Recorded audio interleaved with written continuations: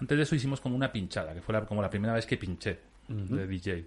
Luego en el 2004 hicimos un concierto, que también fue, sin tener ni idea, José y yo, y Raúl, que éramos los que hacían el programa, quisimos hacer como era el 10º aniversario de la muerte de Kurt Cobain. Y dijimos, pues vamos a hacer una fiesta tributo de estas de grupos que toquen versiones de Nirvana. Todavía no estaba tan de moda en ese momento los grupos tributo. Que tuvimos que hablar con grupos normales que si querían hacer versiones de Nirvana. De Nirvana, claro. Claro, que grupos que llevaban un poco un rollo parecido y tal. Y ese fue el primer concierto que hicimos. Claro, y a partir de ahí nos gustó la idea y hicimos más. Y ahí pues estuve un tiempo siendo promotor de conciertos durante unos cuantos años. Pero que también todo eso fue también un poco muy por amor al arte. A lo largo de una vida se pueden llegar a conocer unas 5.000 personas. Yo diría que he conocido unas 3.000 y en este podcast voy a intentar hablar con todas ellas. ¿Tendré tiempo? Yo soy Taito Kaito. Bienvenido a mi podcast. Espero que lo disfrutes tanto como yo estoy disfrutando haciéndolo.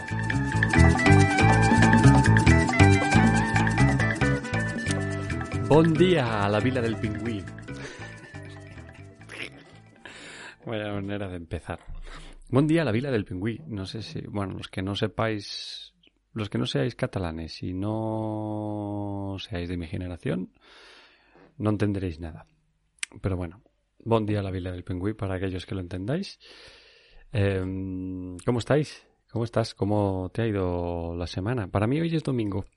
Es domingo, estoy haciendo esto domingo por la mañana, después de un viaje a Portugal por trabajo y estoy aquí tranquilito, con Sean aquí a mi ladete y con muchas ganas de presentar al personaje de hoy, que es Cristian Guerrero Escarate, chileno de nacimiento, español de adopción, madrileño de adopción, básicamente, y promotor musical y trabaja en una productora de cine y bueno, todo lo que queráis saber de él en breves instantes, después de mi parrafada diaria.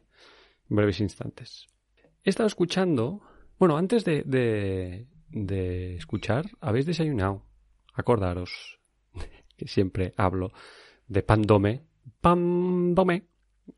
Martín de Vargas. Número... Ya estamos con la que si la abuela fuma. ¿Por qué no lo miro? Si sé que voy a decirlo, si sé que voy a hablar de Pandome, ¿por qué no miro la dirección antes? Pues no lo hago. Martín de Vargas, de todas maneras, es una calle cortita al lado de Embajadores, ¿vale? Pandome. Y luego, si no, vais al Martín de Vargas 6. Faqueta. Martín de Vargas 6 a desayunar a Pandome. Mirad el Instagram también, Pandome Madrid, y se os hará la boca agua. Además, ahora está haciendo unos croissants maravillosos. Y pronto, no sé si ya ha empezado la temporada, pero pronto hará los ¿cómo se llaman estas cosas que se comen en Italia por Navidad? Sí, hombre, sí, las cosas estas. Bueno, que me lío. Pandome Madrid, Martín de Vargas número 6 y la calle Doña Raca número 15, que es el mercado de Tirso de Molina. Iros a desayunar allí. Y entonces, volviendo a lo que estaba diciendo, es que he estado escuchando algunos de los programas, claro, of course, después de hacerlos, pues los escucho. Me he dado cuenta que hablo muy mal. Bueno, esto tiene que ver con que improviso básicamente todo lo que digo, excepto, aunque siempre tengo alguna cosa preparada, algún tema preparado, que digo, hoy voy a hablar de esto. Pero claro, luego, como improviso y voy directo al grano, me niego a decir que soy vago. No quiero decirlo. Porque tiene que ver con esto que iba a decir ahora. Mira, yo creo que en mi infancia todo se... ¿Ves? A esto es a lo que me refería. Que no sé hablar. Todo se retrotrae, ¿puedo decir esta palabra? A la infancia. Voy a hablar de mis traumas en la infancia con el tema del saber hablar y saber leer. Yo siempre he tenido muchos problemas para leer bien, desde muy pequeño. Siempre, pues yo qué sé, desde muy pequeñito. Bueno, primero con el tema de hablar. Yo hablo mucho. Que espero que no tenga que ver con hablar demasiado. A la gente que le pregunto me dicen, sí, hablas mucho. Pero al menos la gente o es muy kind conmigo, muy nice, o muy educados y me quieren mucho, o simplemente me mienten. Que eso no sería tan nice. Pero bueno, me dicen, hablas mucho, pero es interesante lo que dices. Mentira, no todo el mundo me dice eso, pero me dicen, pero no demasiado. Si estuviéramos en una película de la mafia, hablar demasiado sería muerte y hablar mucho también, ¿no? No se puede hablar mucho. Omerta, la ley del silencio. Vale, que me enrollo. ¿Ves cómo hablo mucho? Pues volviendo otra vez lo de hablar mucho, que siempre he tenido desde muy pequeño, gente que me decía, cállate, joder, ¿cómo hablas? Shut up, ¿no? Y ahora que venía de Lisboa, de este sitio estaba en un curso para profesores de toda Europa, de gente que quiere cambiar el mundo del sistema educativo y todo esto, han hecho referencias a cosas que me han hecho mucha gracia, que tienen que ver con eso de lo que se los dice a los niños, ¿no? Entonces, una de las cosas que habían dicho era que vi... mira, esto igual no lo vi ahí. Pero bueno, igual lo vi por internet, da igual. Cuando un niño te hace una pregunta y te dice, yo qué sé, ¿por qué el mundo es verde? No, ¿por qué a ver si lo digo bien. ¿Por qué la hierba es verde? ¿O por qué el cielo es azul? ¿No? Pues normalmente se le dice al niño, como no sabemos la respuesta, normalmente, a no ser que seas biólogo o algo así, normalmente dices, pues no hagas preguntas absurdas, ¿no? Y en verdad a los niños habría que decirles en un mundo ideal es una buena pregunta. No lo sé, no sé la respuesta, vamos a averiguar, ¿no? ¿Cuál es la respuesta? Pues a mí yo me siento identificado con esos niños que se les decía, anda, cállate la boca, chaval, que eres muy pesado. Siempre me han dicho que era muy pesado, pero claro, yo tengo que tener vías es así es como soy. Yo soy yo tengo que vivir con eso, imagínate. Vosotros, la gente que me conoce, la gente que me aguanta, me ven que 1 hora, 2 horas al día, 3, 1 hora al mes. Imagínate yo que estoy conmigo mismo 24-hour party people. Tengo todo eso ahí metido. Si no lo saco, si no lo expreso, se me queda ahí metido y yo tengo el miedo de que todos esos pensamientos, todas esas cosas que digo sin sentido, se me quedarán ahí y se me harán un quiste. Como Ashana cuando tiene quistes porque no puede echar la leche cuando tiene embarazos psicológicos. Esto no tiene mucho que ver, pero tiene que ver con las cosas que no pueden salir, se enquistan. Y como tienen que salir, de alguna manera, los cachorros tienen que ir a succionar la leche, los cachorros imaginarios tienen que succionar la leche y si no sale, pues se queda ahí enquistada. Pues lo mismo con mis pensamientos. Tienen que salir. Y esto tiene que ver con que hay gente que necesitamos hablar para poder pensar. Esto tiene que ver con lo que decía Ken Robinson, que es un pensador que murió hace poco, pero que a nivel de educación a mí me parece que es un tío genial. Yo lo descubrí como se descubren ahora las cosas con TED Talks, y el tío hablaba de que hay chavales que necesitan moverse para pensar y necesitan hablar para pensar. Pues yo me identifico con todos estos. Y hablando con esto de que he estado con un montón de profesores que quieren cambiar el mundo y todo esto y el sistema educativo, me he acordado yo de mis profesores, de los profesores que yo tuve, ¿no? Antes de seguir con los profesores, mira, voy a decir otra cosa, que esto sí que lo he apuntado, que me hace mucha gracia, que tiene que ver con lo de que los niños son la hostia, en realidad. Y hay que dejarles que se les vaya la olla y no caparlos. Yo me siento capao como niño, como pasado niño.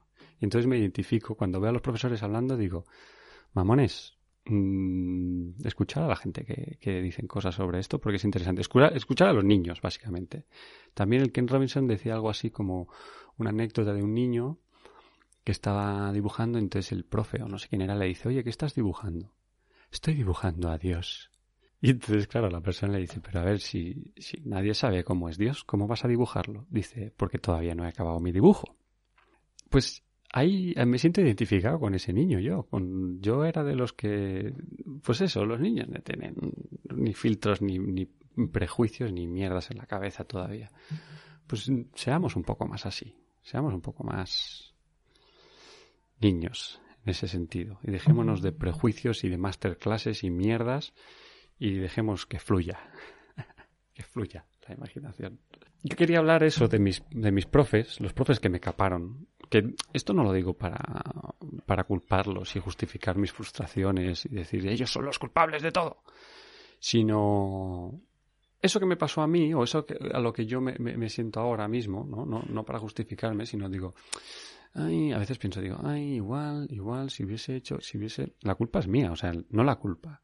O sea, a ti te viene un mundo, te viene dado. Y entonces tus herramientas son las que tienes y luego tú tienes que enfrentarte a ellas. Llega un momento en que esas cosas que se te han dado de pequeños, y tus padres y tus hijos y todo, ya no son responsabilidad suya, sino responsabilidad tuya. Es responsabilidad tuya de get over it y decir, mira, oye, fuck it. Esto es lo que recibí yo, voy a apartarlo, esto es una mierda, yo no quiero seguir con esa mochila y move on, ¿no? Pero aún así eso te framea, ¿no? te encuadra en algo y tú eres quien eres por todas esas cosas que te han llegado cuando eres pequeño. Eso es así. Y si te sirvan o no para justificarte, eso es así. Entonces yo quería hablar de profesores que tuve que, pues sí, jugaron una parte una parte importante del quién soy yo ahora y aunque no, repito, no los quiero culpar, ¿vale? Simplemente quiero hablar de ello. Yo tuve un profesor que tiene que ver con esto de no saber leer y no saber hablar en público. Yo tuve un profesor que era un tío que era un loco, un revolucionario en aquel momento, el señor Simó, si me escoltas, Chatu, escoltove, no sé qué habrá pasado con este señor, pero sé que tanto a mí como a otros de mi generación que lo tuvieron como profesor, fue como una revolución, porque yo debía ser quinto, debía tener como 10 años, ¿no? De repente llega este señor que no sé si había sido misionario, a ver si le digo bien, misionero en Latinoamérica, no sé qué, pero venía con un montón de ideas. Nos puso vídeos de cuando él había subido al Machu Picchu y luego nos ponía vídeos de Nelson Mandela y del Apartheid y luego nos ponía videoclips de música de Imagine, de John Lennon y Yoko Ono. Entonces era un tío como revolucionario, ¿no? Nos hacía una visión así de, pues eso, nos hacía pintar la escuela y decía, sí, es que hay que cambiarlo. Entonces esto era bien, ¿no? Esto estaba muy bien. Ayer me lo corrigieron, esto de decir, esto es bien, una profesora. Eso no se dice, eso está muy bien. Pero bueno, yo quiero utilizar mi nueva manera de expresarme. Esto es bien. Que este tío viniera y nos dijera que... pues eso, que el mundo era diferente y era una visión muy buena para chavales, en mi caso, privilegiados y acomodados, que nos vinieran a hablar del racismo y del apartheid, pues me parecía estupendo, nos abría los ojos al mundo. Pero luego hacía cosas que yo no creo que estuvieran tan bien, como por ejemplo, nos hacía leer en público. Eso está bien, ¿no? Que nos haga leer en público está bien. Pero el cabrón de él nos cronometraba. Entonces, claro, los que no tenían problemas para leer, pues de puta madre, pero para los que titubeábamos y lo pasábamos fatal, yo lo pasaba fatal. Porque además tartamudeaba y yo decía, joder, lo paso fatal. Lo pasaba fatal. Y esto me creó un trauma que me ha durado, bueno, todavía me dura, todavía si tengo que leer en público me dura. Pero cuando tengo un personaje, cuando hago voces, él me dijo... para mejorar esto tienes que leer en público. Te vas al balcón o a algún sitio que estés solo, a un parque, y hablas y lees en voz alta. Y eso hice. Pero aún así nunca me quité ese trauma de leer en público. Hasta el punto que luego como actor, en mi carrera como actor, lo pasé fatal. Yo recuerdo mi primer ensayo que leímos en voz alta, lo pasé horriblemente mal. Y luego más adelante, cuando ya tenía experiencia, siempre cuando estoy en un aula, cuando no conozco a nadie, lo pasaba fatal.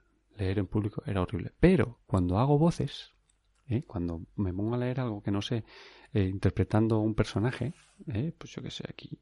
La canción infantil llamada Amaya pertenece a un grupo de vecinos y vecinas en lucha. Bueno, cuando hacías, ahora me he puesto a leer imbécilmente, porque seguramente lo he hecho mal. Pero bueno, que cuando ponía voces no me costaba tanto. Me ponía una máscara y ya no era yo. Ya el trauma del pequeño Aitor ya no aparecía. El pequeño Taito Kaito. ¿Ves? Por eso utilizo Taito Kaito como máscara y me ayuda a seguir adelante. Los profesores que yo tuve eran muy guays, hacían lo que podían, me imagino.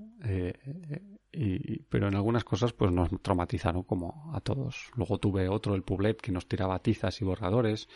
Si nos peleábamos entre nosotros nos hacía poner frente a frente a una distancia de muy corta, sacar la lengua y tocarnos de lengua a lengua. Nos ponía boca por abajo, nos cogía de los pies y nos ponía la cabeza en la papelera. Nos tiraba el borrador, que siempre lo hacía dándonos con la parte blanda. Nunca supe cómo conseguía hacer eso. Porque, ¿sabes? El borrador de antes tenía una parte mushi y la otra parte de madera. Siempre nos lo tiraba para que nos calláramos. Y hostia, se te quedaba la marca de la tiza blanca en la cara. pero no te daba con la parte dura. No sé, era un skills que había desarrollado a lo largo de los años, me imagino, aquel señor.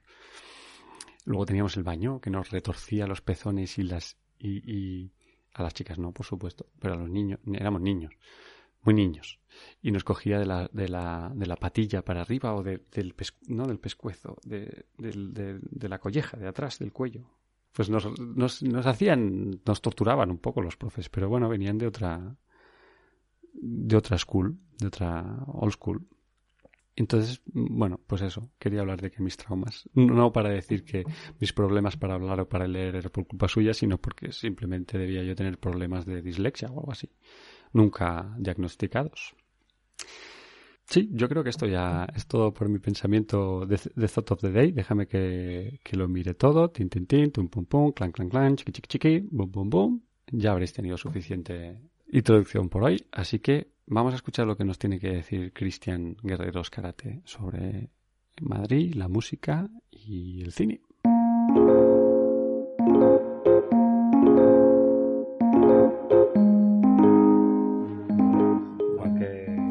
Porque ves esto que has dicho de que... ¿Qué es lo que habías dicho? Que hay grupos que graban sus maquetas con el GarageBand, de Mac. Con estas cosas que a veces dices y dices... ¿Esto por qué no lo he grabado? Pues mira. Bueno, que empezamos ya, ¿no? Sí, no sé si tienes cómo lo haces, pero bueno. No, porque normalmente... luego lo montas todo, ¿no? Sí, luego hay, o sea, yo tengo una intro una pequeña intro y luego hago una pequeña intro de lo que me apetece a ese día. Yo que sé, hay días que hablo de lo que sea, de lo que sea que me ha pasado ese día, ¿sabes? Tenía una cosa con la bici y yo que sé. Hablo un poco de lo que me ha pasado ese día y presento digo, pues mira, hoy vamos a hablar con Cristian. Cristian... ¿Estás hablando? A ver. No, ¿hola? ¿Sí? Sí, estás ahí. Claro, tengo que hablar con normalidad, si tampoco tengo que estar gritando. Y yo creo que sí graba bien, ¿no? Sí, está. ¿También luego lo puedes amplificar o no? ¿O no lo sabes? Luego a veces lo que hago es lo paso por todo gratis. Lo hago por el... ¿Cómo se llama este? El Audacity. El Audacity, sí, que claro. Trabaja un montón de cosas con eso. Sí. Y lo haces. Sí, pero ya te puedes subir un poquito el volumen si está muy bajito y cosas así. Subes volumen, lo limpias, quitas el ruido, todas las cosas básicas. Tampoco me como mucho la valla porque no... Y además, claro, tienes una pista en cada micro, ¿no? Sí. Se graban separadas las pistas de micro. Pues está guay. Taito, que soy yo, y Guest, que es el invitado, que eres tú.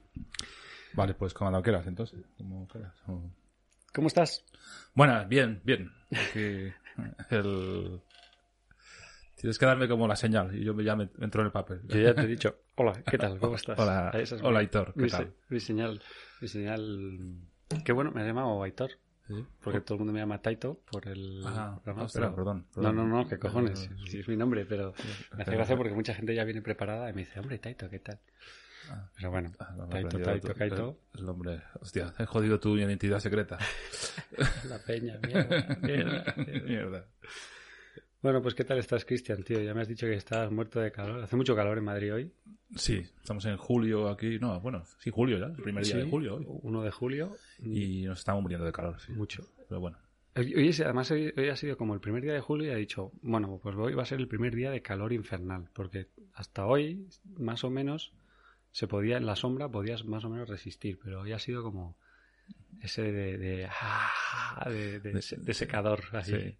Que estás sudando aunque estés quieto en el sitio.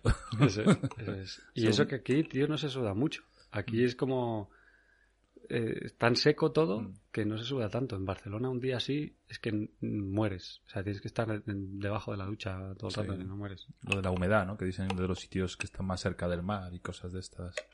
Sí, aquí se puede resistir. Yo, por ejemplo, estoy con un batido que me he hecho y tú, Cristian, con una cerveza. Sí. Estaba dudando, digo, ¿qué hago? Cerveza, batido, y es que tenía mucho calor, yo he preferido batido. Batido, bueno, yo qué sé, más Batido más natural también. Bueno, no sé yo, Y tiene alimenta. crema de cacahuete y no sé qué, o sea que natural, muy natural no es. Ah. Bueno, Cristian, ¿qué tal estás? ¿Qué tal, cómo lo llevas? Así, con la que te hable de la pandemia o cosas de estas. O No, mi vida cuéntame, en general. pues, no sé de dónde. ¿Hoy has currado? Hoy he estado, sí, pero estoy como medio teletrabajando y ¿En qué estás currando? en una agencia de publicidad. Ajá. Y llevo toda la vida currando en eso, realmente. Sí, llevas muchos años en esta empresa. En esta empresa llevo como 15 ya. Joder. Y en la otra, y estuve en otra que estuvo como 5. Pero llevo como 20 años currando en publicidad. ¿Tú eres publicista? Diseñador gráfico, más bien, no sé, es que yo no sé eso ya, ¿Ah, sí? cómo se llama cada cosa o cómo... Pero tú trabajas de diseñador gráfico ¿Mm? para esta empresa de publicidad. Sí. Ah, ok. Claro, eso es como, no sé, hacer carteles y cosas de estas o... ¿Puedes decir el nombre? Se llama Montage Comunicación. Montage Comunicación. ¿Lleva más años que esos 15 o...? Sí, lo que pasa es que he ido cambiando de nombres con los años. Tal, ya sabes, cosas de Ya. estas empresariales. Pero sí, la empresa lleva como 40 años o algo así. Joder. Y tú llevas ahí y me has dicho que estás en ERTE, estás ahora... Ay, no, en ERTE, en currando a distancia, desde casa. Sí, el poco trabajo que hay, pues Desde sí, casa. lo hago en casa. Porque también la empresa esta se dedica principalmente a cosas de cine. Ujú. Entonces, como hacer los carteles de las pelis, la publicidad pues, en los cines, en los autobuses, parando autobuses, estas cosas que se hacen para las pelis. ¿Qué última peli? La última peli así que puedes hablar que sea así, que hayas hecho tú el cartel. No sé. Ahora, nosotros también trabajamos mucho con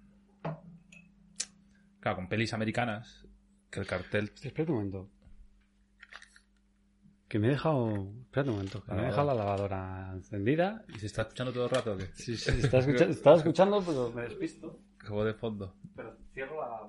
Que no, luego viene el centrifugado y ahí es cuando la liamos. Voy a cerrar por lo menos las puertas. Tú no tienes que ir a ningún lado, ¿no? Es como yo tengo una fuente del gato de estas que siempre está como moviendo el agua. ¿Tienes gatos? Tengo un gato, sí. Y cuando grabo los programas también pasa eso, que se escucha la fuente de fondo. ¿Cómo se llama el gato? Lucifer. No jodas. Sí. Y tienes una fuente para que beba. Sí. Es una fuente, bueno, es una cosa que se enchufa, entonces el agua es la misma, pero va como saliendo todo el rato. Para que haya hasta el agua como en movimiento, que supuestamente a los gatos les mola beber el agua en movimiento. Anda, pues mira, a esta también le pasa, ¿eh? A veces este agua hace como meh y le enciendo el agua del bidet Sí, pero eso y también le gusta, no sé. Igual es porque está más fresca. También le mola mucho eso, que le abras el grifo y bebe ahí. bebe como del grifo. Los gatos, tío. Los gatos me flipan, pero me dan un poco... O sea, soy muy de gatos en libertad. O sea, en libertad, en el monte, así como... Y de perros también, claro, pero luego aquí estamos en la City con Shana. Bueno, me estás diciendo lo de tu empresa. Lo de los carteles, por eso que trabajamos con muchas empresas americanas, como con, yo qué sé, hemos hecho cosas para Paramount o para Sony también, o Universal. Entonces las cosas vienen como muy hechas también. Uh-huh. Entonces normalmente nosotros es como cambiar solo el título del cartel, que también ahí luego viene el concepto este de cambiar los nombres de las películas, de que a la gente le molesta.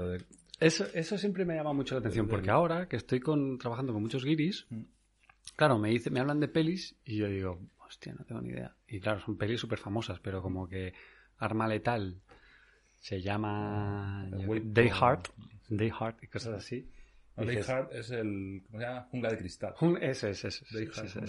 Arma Letal, Lethal Weapon. Lethal Weapon. La de Jungla de Cristal es más curiosa, claro. Sí. Die Hard. Y entonces pues eso lo hacemos mucho. Y luego carteles, por eso que nos dejan hacer carteles en algunas pelis sí que quieren hacer como una adaptación porque no se entiende como aquí para el público español. Uh-huh. Entonces dicen, pues sí, vamos a cambiar el cartel americano y vamos a hacer uno nuevo para España, porque quizás sale una actriz española y quieres destacarla más, o por quizás no sé qué, cualquier cosa. ¿Y quién? O sea, dices cambias la foto, igual las fotos sí, así. o cambias el diseño un poco, o pones otra cosa. Vale. ¿Y el título también lo cambiáis vosotros o no? Eh, ¿Os viene dado? Nosotros damos ideas, depende de la película, a veces no nos dan ya, dicen, no, pues no es este. O a veces dicen, no se nos ocurre ninguno, vamos a intentar entre todos. Uh-huh. Y tú mandas propuestas y luego ya con las propuestas que tienen. ¿Recuerdas alguno así que sea famosillo? Mira, hay uno que, por ejemplo, en ese yo hice el cartel, que ahí sí que lo hicimos desde cero, de una peli que se llamaba... Ahora no me acuerdo. Pues mira, no me acuerdo. Lo puedo buscar, así lo digo bien. Pues si lo quieres buscar en el móvil mientras hablamos, lo puedes buscar. Porque se llama... En inglés se llamaba The Zookeeper, que era como la cuidadora del zoológico. Entonces, porque lo que cuenta esa historia es como... Zookeeper, película... no la encuentro. Bueno, pues eso, que la movida es como que es la cuidadora de un zoológico que en Alemania, rollo nazi, Sí. pues, que lleva judíos, que salva judíos y no sé qué. Entonces decían, claro, esto no lo vende. Y la portada, la foto era como la mujer en la puerta de un zoológico, no sé qué, con los animales de fondo y tal. No es The Zookeeper Wife, ¿no? Esa puede ser. Esta. The Zookeeper Wife. Estrenada como La Casa de la Esperanza en España. Pues eso. La Casa de la Esperanza. Claro. Y el cartel de ellos era como eso, pues como un zoológico, la chica, no sé qué, y el cartel español es la cara de la actriz en primer plano, partido con la bandera nazi por un lado, la bandera judía por otra. Hostia, esta tía es famosa, ¿cómo se llama esta? Sí, es de estas típicas que ha ganado algún Oscar ya. Sí. Bueno, The Zookeeper Wife. ¿Está guay la peli o no? Tiene un 7 en IMDb. Sí. Bueno. La casa de la buena estrella. No, es una adaptación de La Casa de un libro, ¿no? Con Daniel Brühl, Jessica Chastain. Jessica Chastain no es la famosa, por decirlo de una manera, la principal. Esta es famosa por hacer Chastains. Es un chiste ahí. Johan, no sé qué. Bueno, pues entonces ahí vosotros hicisteis el póster de este en español. Sí. Y hicisteis cambiaste el nombre. Claro, una adaptación totalmente diferente al póster americano. Esa película, por ejemplo, pasó. No pasa en todas, pero en algunas pasa, por eso... Este es el póster vuestro. Sí, ese lo hice yo. Es un póster, sí, que sale la Jessica Chastain esta y sale... Pues está bien, está currado. Mira, lo podéis mirar si queréis. Está en IMDb mismo, sale así. En tiempos de guerra abrió una puerta a la salvación. La Casa de la Esperanza. Y luego por ejemplo, esos pósters, pues al final, pues es como que te dan un poco ideas, claro, que creen que la tía sea la principal, solo salga ella, luego pues eso, lo de las banderas, que aparezca la bandera nazi y la otra, y la judía. Claro, van haciendo 1000 pruebas hasta que termina este. Claro. ¿Tú les presentas varias propuestas o solo...?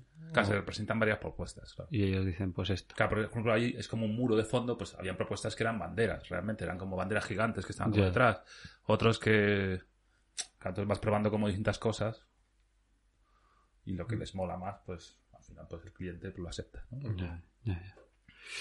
Yo lo que recuerdo mucho, claro, es que en la peli, en el póster americano es ella con un tigre.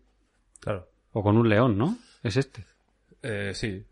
Joder, entonces, claro, es que no tiene nada que ver, tío. Entonces venden como cosas diferentes, ¿no? La peli, ¿no? Ya te digo. Es como no tampoco te enteras, no sé muy bien. Yo también, por eso, el rollo marketing ya es una cosa porque, claro, esto que lo hacen los americanos lo estudian mucho también para hacerlo. No lo sacan así como así, claro. Ya, pero una tía es una cosa, es así con una luz así como toda bonita, con una tía abrazada a un baby león. Y lo tuyo es en plan hardcore, que es judíos por un lado, claro, nazis por otro, claro, y además un rollo de eso de como la lista de Schindler, como un concepto más así, claro. Tiene más ese rollo. Pues yo lo que iba a decir es la peli esta que yo recuerdo que fui a un estreno que nos invitaste, que era esa peli que era una fricada también sobre nazis que se escondían en la parte oscura de la luna. Sí, Iron Sky. Iron Sky. Esa peli, tío, luego resulta que ha sido una peli de culto de serie Z y... Sí, han hecho hasta una segunda parte. Sí. Sí. Al final yo creo que sí que han conseguido ser como muy de culto. Lo típico de una peli mala, pero con una idea más o menos buena, pues al final la gente le hace gracia, claro, es como... Era muy friki. Creo que la segunda, no sé si la segunda parte yo la he visto. Y creo que era como más tirando a la comedia, ¿sabes? Como más de en plan de, bueno, ya que se nos ha ido la olla con la primera, vamos a hacer una segunda de esto. Bueno, ¿y tú curraste de vez en cuando? Me gusta escuchar, a ver si nos oyen. ¿Tú has currado en estos 15 años con esta gente y siempre aquí en Madrid? Siempre en Madrid. ¿Tú eres de aquí de Madrid? No, yo nací en Chile. Ajá. Y me vine pues con 11 años aquí a España. ¿Dónde? ¿Chile? Yo era nací en Santiago de Chile. Uh-huh. Viví hasta los 5 años en Santiago y luego me fui a un sitio que se llama Villa Alemana. Que yo siempre digo a la gente que tengo más recuerdos de Villa Alemana que de Santiago. Porque ahí pues de los 5 a los 11, pues lo que es la infancia así más... Aprender a andar en bicicleta, aprender a andar en patines, uh-huh. Tirar piedras con los amigos en el río, yo qué sé, esas chorradas. Ya. Pues las hice en esa edad en Chile, en Villa Alemana.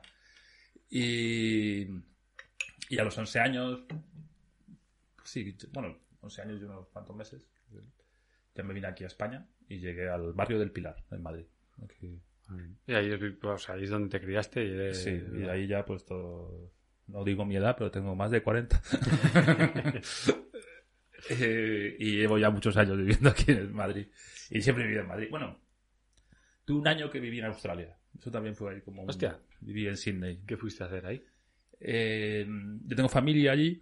Claro, Chile al final es un país bastante de inmigrantes y más en la época esta de finales de los 80, uh-huh. Cuando se fue todo lo de Pinochet, esto, pues sí. Nosotros nos vinimos en 87 y el plebiscito fue en el 88 cuando echaron a Pinochet, tal. Y entonces, bueno, casi todo el mundo pues estaba intentando irse del país. Y mi familia por parte materna, que a las hermanas de mi madre, se fueron a Australia. Vale. Y entonces en el año 99, para pasar el año 2000 allí, la noche vieja del 2000 nos fuimos allí. La idea era quedarnos allí. ¿Toda la familia os fuisteis? No, nos fuimos mi madre, yo que estaba todavía estudiando en la universidad, sí. Y mi hermano pequeño, nos fuimos antes. Y luego mi padre y mi hermano vinieron como en la fiesta ya como en diciembre o así para pasar la Navidad, Nochevieja.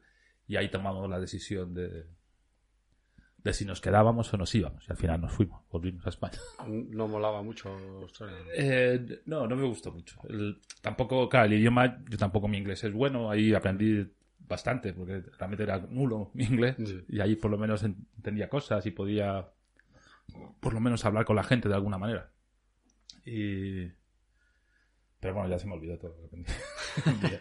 ¿Cuánto hace esto? 2000, cada año 2000. Claro, hace 21 años. Un huevo. Y no nos gustó porque al final es un país, ¿cómo se dice? Más... de migrantes. No, es que no sería. No, más... ¿Cómo? ¿De migrantes? No, de migrantes, iba a decir, pero no. Multicultural. No, es multicultural, pero no es un país que se integre. Eso sería la palabra. Vale. Cada uno va por su rollo. Entonces, o sea, están las comunidades separadas. Claro, hay barrios chinos muy chulos, hay barrios coreanos, latinos, italianos, no sé qué. Pero cada uno va como por su rollo. Ya. Entonces también a mí eso fue que yo vivía en un barrio latino. Uh-huh. Y en muchas tiendas podías hablar en castellano con la gente y tal. Entonces ahí tienes un doctor latino para que te atienda, el que te hace el abogado latino para que te haga los papeles, Ya. Todo. Entonces hay mucha gente que lleva allí años viviendo y no sabe hablar inglés bien porque siguen viviendo como en su comuna Claro. Y eso a mí, por ejemplo, no me gustó, claro. Luego también viven mucho en casa, entonces está todo como muy disperso. Y yo decía, joder, yo estaba acostumbrado como a la fiesta de Madrid. Claro, te das cuenta que iba con 20 y pocos años cuando fui allí y tal, era como de... Claro, hostia, es un cambio heavy. Si no, yo creo que Australia o te gusta mucho la naturaleza y te gusta el surf o algo así, o es muy difícil que te... Por eso que luego el país es súper bonito y tiene eso, pues unas playas y unas cosas y tal, y una cultura y no sé qué, pero... Claro, yo no quería vivir en un barrio latino, no sé, y terminar haciendo hip hop o algo así y tal. No sé, el rollo un poco de... que se veía raro. Yo lo vi raro pero bueno. Y mi madre también, que mi madre es más mayor y no sé qué, también lo vi un poco así... Que, claro, es como sales a la calle de tu casa, que es una casa muy bonita, y ves más casas bonitas, pero es que no hay nada. No hay nada, no hay tiendas, no hay No negocios. hay tantas, es como lo típico. Para comprar el pan tienes que ir a una gasolinera que quizás es lo más cercano y compras un pan de molde. Como... Ya. Es que tiene un rollo un poco americano, podríamos decir, de eso de peli sí. americana. Y entonces todos tienen sus coches. Entonces, claro, los niños a los 16 años también se sacan el carnet allí. Todos estos tienen, es como de salir de tu casa, ¿no? De tu castillo, en tu coche a donde vas y vuelves a tu castillo. Claro, vas a otro castillo y Claro. supongo que serán la vida social serán las barbacoas, la playa, ese Claro. tipo de cosas así. Y luego ya, claro, luego la vida del australiano, pues no lo sé porque no conocí ninguno. Ya. Un tiempo que fui. Claro, el rubito, no sé qué, que esté haciendo surf. Y ¿Estuviste un año entero? como 9 meses o 10 más o menos. O sea, 10. como un curso. Sí. ¿Fuiste al cole y todo? No. Bueno, al cole, a la universidad, no. No, Estuviste ahí en plan... Estuve ahí haciendo el vago, entre comillas. Porque también, claro, nosotros como teníamos familia conseguimos como un visado largo, porque es muy difícil conseguir visados para ir y tal. Pero no nos daban visado para trabajar. Era como... Y tampoco me puse, no sé, a trabajar de ilegal o cosas de estas. Tampoco era como... No lo necesitaba en ese momento, entre comillas. Claro. Sí que me metí como a cursos de inglés y cosas de estas que habían gratuitos. Sí. Metí cosas como un curso de inglés de los mormones, que era gratuito. ¿En serio? Sí. Y otra de la iglesia católica también, que iba ahí como a una iglesia a dar clases de inglés. Yo voy a por ahí cursos gratuitos de inglés para hispanos. Ibas allí y me apuntaba tal, no sé qué. Y era ahí, pues, por lo menos algo aprendías. Había unos que eran muy malos y vas un día y decías, claro, es que yo no quiero aprenderme el abecedario. Que había gente muy mayor aprendiendo ahí inglés y era como... Claro. Y entonces estuviste ahí, bueno, decidís volveros aquí. Sí, y ya, pues, del aquí ya... Os acabaste la carrera, supongo, ¿no? Porque no, o sea, ¿ya la habías acabado antes de irte o la acabaste? No, la dejé a medias, la carrera. Un estudiante de estos... ¿Qué era? ¿Qué estudiaste? Estudié informática de gestión. ¿Informática? ¿Y eso de qué va? Perdóname, pero yo... Pues informática de gestión era como técnico en informática de gestión. Sería, o algo así, porque era la de 3 años. Ya. Y entonces es informática más de programación, te enseñaban más también como rollo... no más como con la empresa, te enseñaban como asignaturas también de contabilidad y cosas así. Y entonces era como una mezcla de informática con cosas de empresa, entre comillas, ¿no? Y porque luego está informática de sistemas, que eso intentaba como que era como una programación más compleja, más de hardware, más... La de gestión era más como para hacer programas, para poder hacer aplicaciones para el uso en oficinas o para, no sé, un rollo por eso. ¿Y de ahí al diseño? Y de ahí al diseño fue por el HTML. Claro, yo cuando empecé a estudiar informática estaba empezando un poco el internet y empezando el HTML y toda esta historia. Y luego una aplicación que se llama Flash, que servía para hacer páginas web y tal. Entonces, claro, las agencias de publicidad empezaron a necesitar ese tipo de gente. Shana, espera, que está ahí relamiéndose. Shana. Es que se oye ahí... Bueno, pero sí. Y entonces, digo, las agencias de publicidad empezaron a necesitar ese tipo de gente de diseñadores web o cosas así. Y al final, pues claro, venían de la programación. En la carrera de publicidad antes enseñaban a usar eso. Claro, yo qué sé, entonces venían de programación. Y yo empecé con ese rollo y realmente la primera agencia que entré como para eso. De Flash, de esto que era como un programa que había como para hacer webs antes y luego HTML y cosas de estas.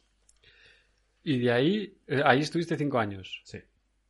Y luego lo dejas y te piras a la otra. Sí. Bueno, lo dejo más en como una oferta mejor la otra. Y me voy.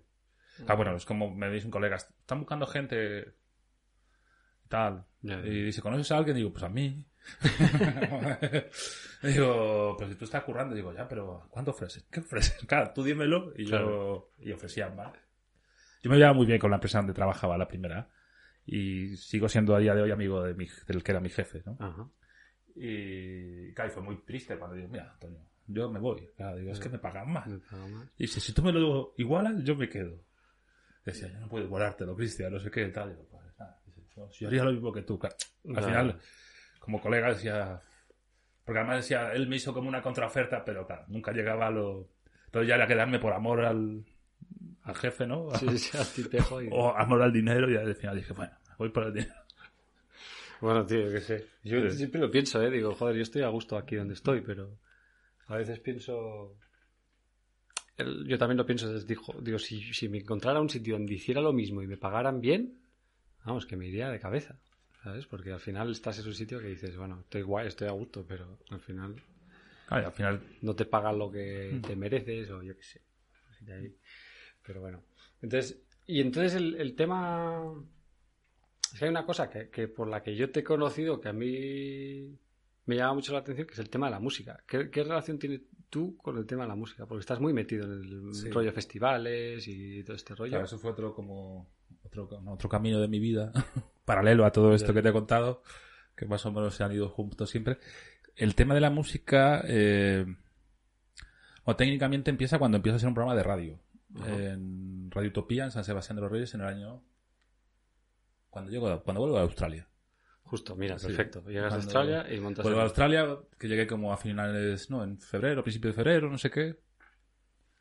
Pues ahí ya como que me empiezo a buscar trabajo. Entré a trabajar en la agencia esta del Flash que te conté antes y tal. Y yo conocí una radio de San Sebastián de los Reyes, que se llama Radio Utopía, pues tenía algunos amigos que ya estaban ahí. Y dije, joder, pues a mí la música me gusta mucho, voy a muchos conciertos, pues me gustaría pues hablar a la gente, contarle estas cosas por la radio. Al final, pues engañé a uno de mis amigos y empezamos a hacer un programa en el año 2001, yo creo que fue. Y aguanté hasta el 2013 en Radio Utopía. Claro, el Radio Utopía no es como los podcasts de ahora, al final era una radio, era un sitio, un local, era una radio libre de estas, sí, que éramos como socios y luego pues hacíamos fiestas para mantener el alquiler del local y los equipos y el mantenimiento de los equipos y todo esto.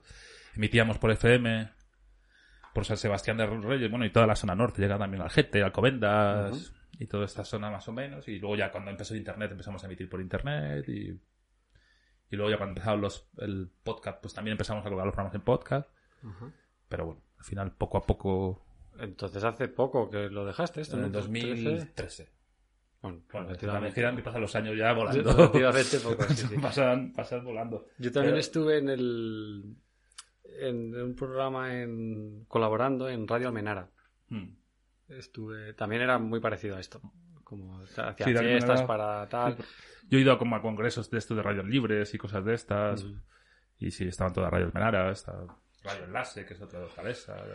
Yo con Radio Almenara empecé en Onda Verde, en Madrid, o sea, en Lavapiés, haciendo el tema de la música, y conocí a los de Hot Drop, que es Hot Drop, sí, una banda de reggae, los conocí ahí y me dijo, pues yo tengo un programa, vente ahí, sí, era una emisora, sí, no me acuerdo cómo se llamaba la emisora, sé que era Radio Almenara, pero no me acuerdo cómo se llamaba el programa.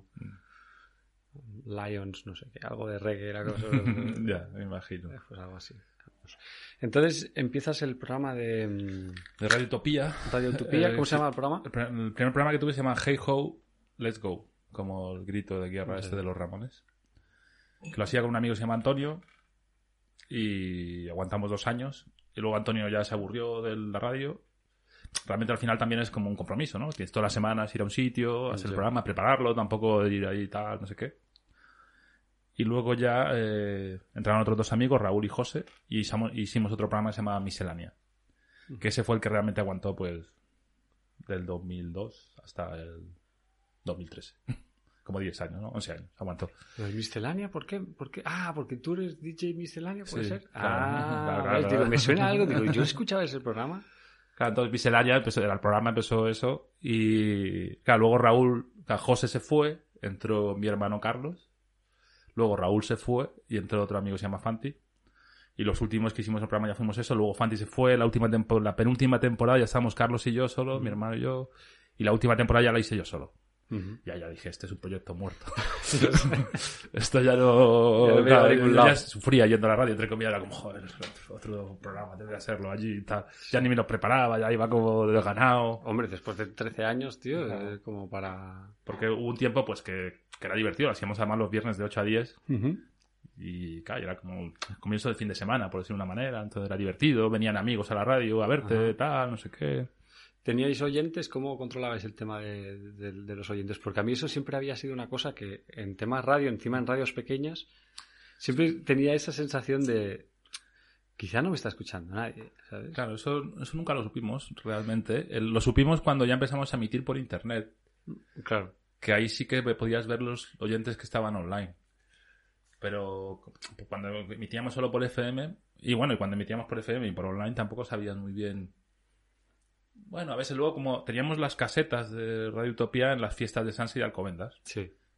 Y ahí a veces la gente pues te saludaba o te decía, tú eres el de Miscelánea, o cosas así de, ostras, pues te he escuchado alguna vez y tal, sí. No sé qué. Tenías un teléfono y a veces te llamaban también. A veces estaba guay. Sí, a veces hacíamos concursos de regalar entradas o cosas de estas. Yo lo hacía... Yo lo que hacía como yo empecé en Ganja Afternoons en Barcelona, porque venía de un programa que se llama Ganja Nights, que estaba en Tarragona, y entonces yo colaboré y dije, mira, voy a hacer un programa igual en Barcelona. Y en honor a ellos lo llamé Ganja Nights. Luego y entonces en Madrid ya hice Ganja Mornings, porque no había sitio por las tardes ni por la noche, y entonces hice Ganja Morning. Y lo que hacía flyers y me iba a los conciertos de reggae, que había muy pocos en Madrid. Bueno, no sé ahora cómo estará el tema del reggae, pero en aquella época no había ni Dios.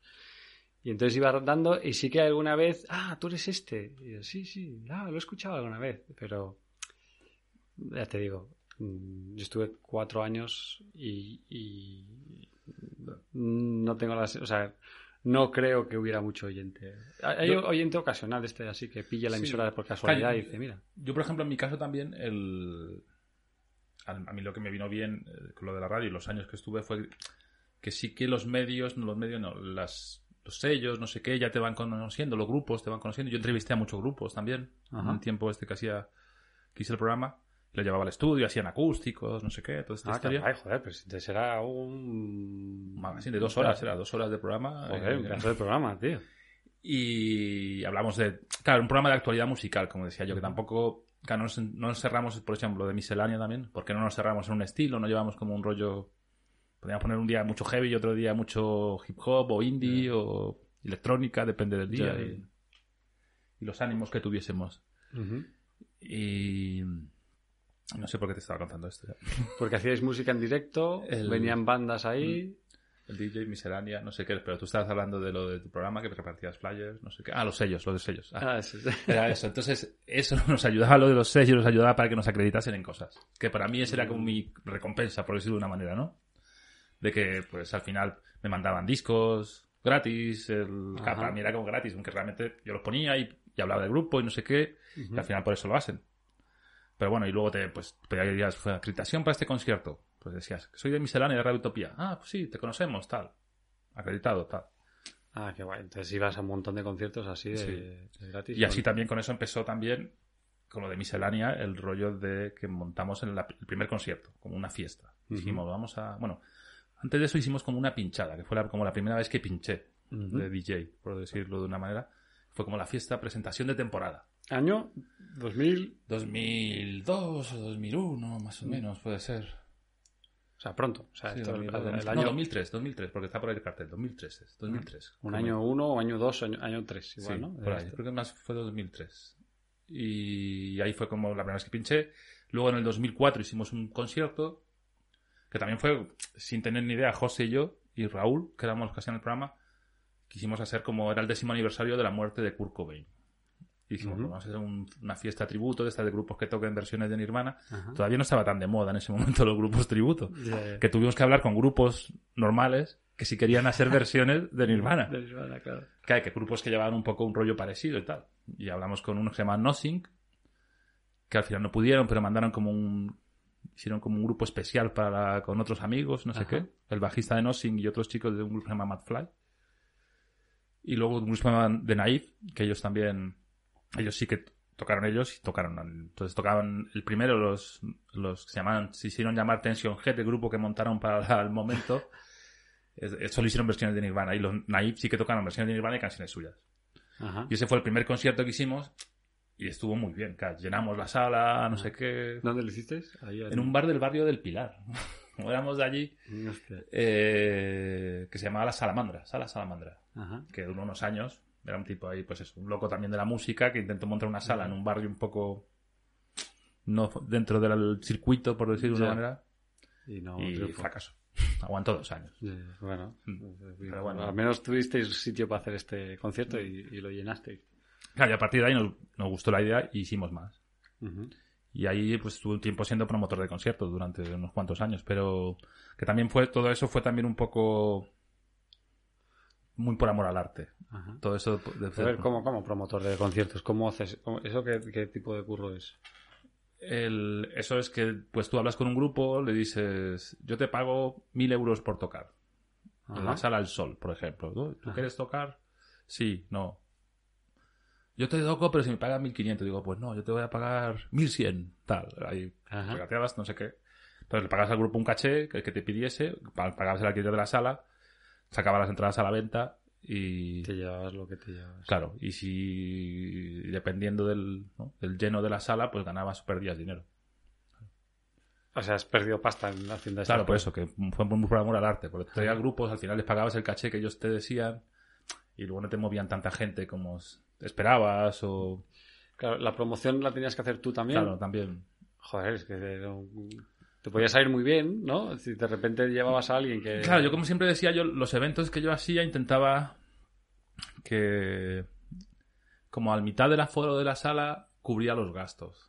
Ajá. Y la otra mitad era como mis beneficios, que claro, que si salía muy bien ganaba mucho dinero, pero claro, también jugaba con grupos que, pues eso, que podías dar el pelotazo o no. O sea, no eran famosos, eran todos ahí como promesas. Bueno, promesas, pero que valían dinero. Gratis. Claro. Promesas consolidadas. ¿Y esta gente era todos de Madrid o venía gente de fuera? Claro, no, traía gente de fuera. El primero que hicimos, trajimos a un grupo de Barcelona que se llama The Infinity Sympathy. Con el que tocaban dos grupos de Madrid. Pues Infinity Sympathy sí que nos cobró un dinero en su momento, más de 1.000 euros, no me acuerdo exactamente. Y fueron 20 personas. Ya. En el Moby Dick. Claro, entonces Moby Dick también en ese momento pues alquilaban, no sé, que el Moby Dick eran 300 euros, más los 1.000 y pico, no sé qué, más no sé qué, y venden las entradas a 10, 12 euros. Dices... Mierda, has pinchado... Mierda, claro. ¿Y este fue el primero? Ese fue el primero, claro, fue un desastre, claro. El primero de pagar, porque el de Nirvana, por ejemplo, al final ese era como un poco... la entrada era muy barata, no sé si eran 5 euros o 6 euros, y el dinero se repartía entre todos, entre los grupos y entre nosotros y de los de la radio, como algo así. Y creo que la sala ni te cobraba alquiler la sala, porque era como esto de... Entonces, ese fue como muy guay. Entonces ahí como, joder, pues mira, con los conciertos la gente va. Claro, dijimos, traemos a dos grupos desconocidos y la gente ha venido. Pero también fue el rollo Nirvana, quizás, que trajo a la gente, no sé. Pero cuando montas un concierto que Infinity Sympathy, cuando los trajimos, habían sido el grupo español del año para la revista Mundo Sonoro esta. Joder, pues... era como su momento, cartel, claro. Claro. Era como tenía Pero claro, también ahí nos putearon porque a la semana siguiente tocaban gratis en Villaverde en un festival. Joder, macho, que hijos de puta, ¿podrían haberte dicho esto o no? ¿Lo sabías o no? Eso lo supimos después. Claro, nosotros les contratamos con mucho tiempo, como que realmente rompieron contrato, pero claro, también nosotros como íbamos, al final todo esto era un poco en negro, era todo un poco así de amor al arte. Entonces tampoco podías luego discutir con ellos. Pagasteis un poco la novatada Sí. del momento. Claro. Y luego, no sé, por eso que luego trajimos un grupo que se llama Tokyo Sex Destruction, que era Tokyo Sex Destruction, que también son de Barcelona. Y luego ahí como José y yo, que éramos los que le montamos los conciertos, ya ahí como también como que nos separamos. José siguió haciendo unas cosas, aunque yo le ayudaba, y yo seguía haciendo otras, ya como por mi cuenta. Y ahí luego yo traje, así lo más importante, que además fue el que mejor me salió, económicamente hablando, fue Lagartija Nick en la Sala del Sol. Que además fue también un poco por casualidad, porque yo nunca pensé que ellos quisiesen tocar por lo que yo les iba a ofrecer. y tocaron. Entonces, porque realmente iba a tocar un grupo que se llama Standard. Y como un mes antes de que viniese la fecha del concierto, pues me escriben que les había salido un concierto mejor, que les pagaban mucho más y que no iban a tocar. Y digo, ya me dejáis colgado con la sala, no sé qué, tal. Y digo, ya, ¿qué cojones? Yo contrato ahora y tal. Y empecé a pensar, digo, pues les voy a escribir a los Lagartijas, ¿eh? A ver qué pasa. Les digo, mira, yo os puedo ofrecer hasta esto, que era lo que le ofrecía a los estándar. Me dijeron, vale, pues sí, tocamos. Digo, hostia, pues nada. Qué guay, qué guay, tío. Y ese concierto sí que se llenó la Sala del Sol y sí que gané dinero, pero también, claro, es como uno de pocos. Y luego muchos al final no perdías, tampoco ganabas, pero no perdías, tal. Y al final realmente eran noches que se lo pasaban muy bien. Conocías a tus grupos que te gustaban, Claro. no sé qué, compartías, venían colegas, tal. Sí, estaba guay. ¿Esto hasta cuándo lo hiciste? Esto yo creo que aguanté. Lo último que hice así... Bueno, luego hice un festival que ese también fue un fracaso, que tocaron los Doctor Explosion. Ujú. Otro grupo se llama Zodiac. No me acuerdo ya los nombres de los grupos. Esto, yo soy fatal con los grupos, pero esta gente, ¿todo esto es el mismo panorama musical? O sea, esto es indie, esto es qué tipo de música más o menos? Todo está más o menos dentro del indie. Doctor Explosion, el que hice de Doctor Explosion, los Zodiac, los Gloucester y los Supernova, eso quizás eran tirando un poquito más al rollo mod, grajero, podríamos decir, o algo así. Además la estética del cartel, que además los hacía yo, pues era como más así mod y tal, no sé qué. Que eso también ahí fueron como, no sé, como 100 personas y una sala para 400, eran 4 grupos, ahí claro, me gasté mucho dinero y tenía que haber ido más gente para que hubiese sido rentable también. Esto fue aquí en Madrid todo esto. ¿Tienes calor? ¿Quieres que ponga el ventilador? Tengo un ventilador ahí. No, estás a gusto. Vale. Y no sé, por eso, que he hecho muchos más. Y luego ya, pues eso fue como en el 2009. Y luego ya como lo dejé, y en el 2012, 2013 empecé con... Es que también he hecho como web de estas, de fanzines y cosas de esas. Pues, macho, pero ¿cómo compaginabas? Tú estás currando de publicista. A ver, es que estoy intentando hacer mates un poco. Tú estás currando 5 años... Desde el 2001, desde que vuelves de Australia, hasta el 2006-2007, con esta gente. Y te vas a trabajar donde estás ahora. Sí. ¿No? Y durante todo esto tienes tu programa de radio. Sí. Y empiezas a hacer promotor de conciertos. Sí, claro, mientras hago el programa de radio, soy promotor de conciertos también, sí.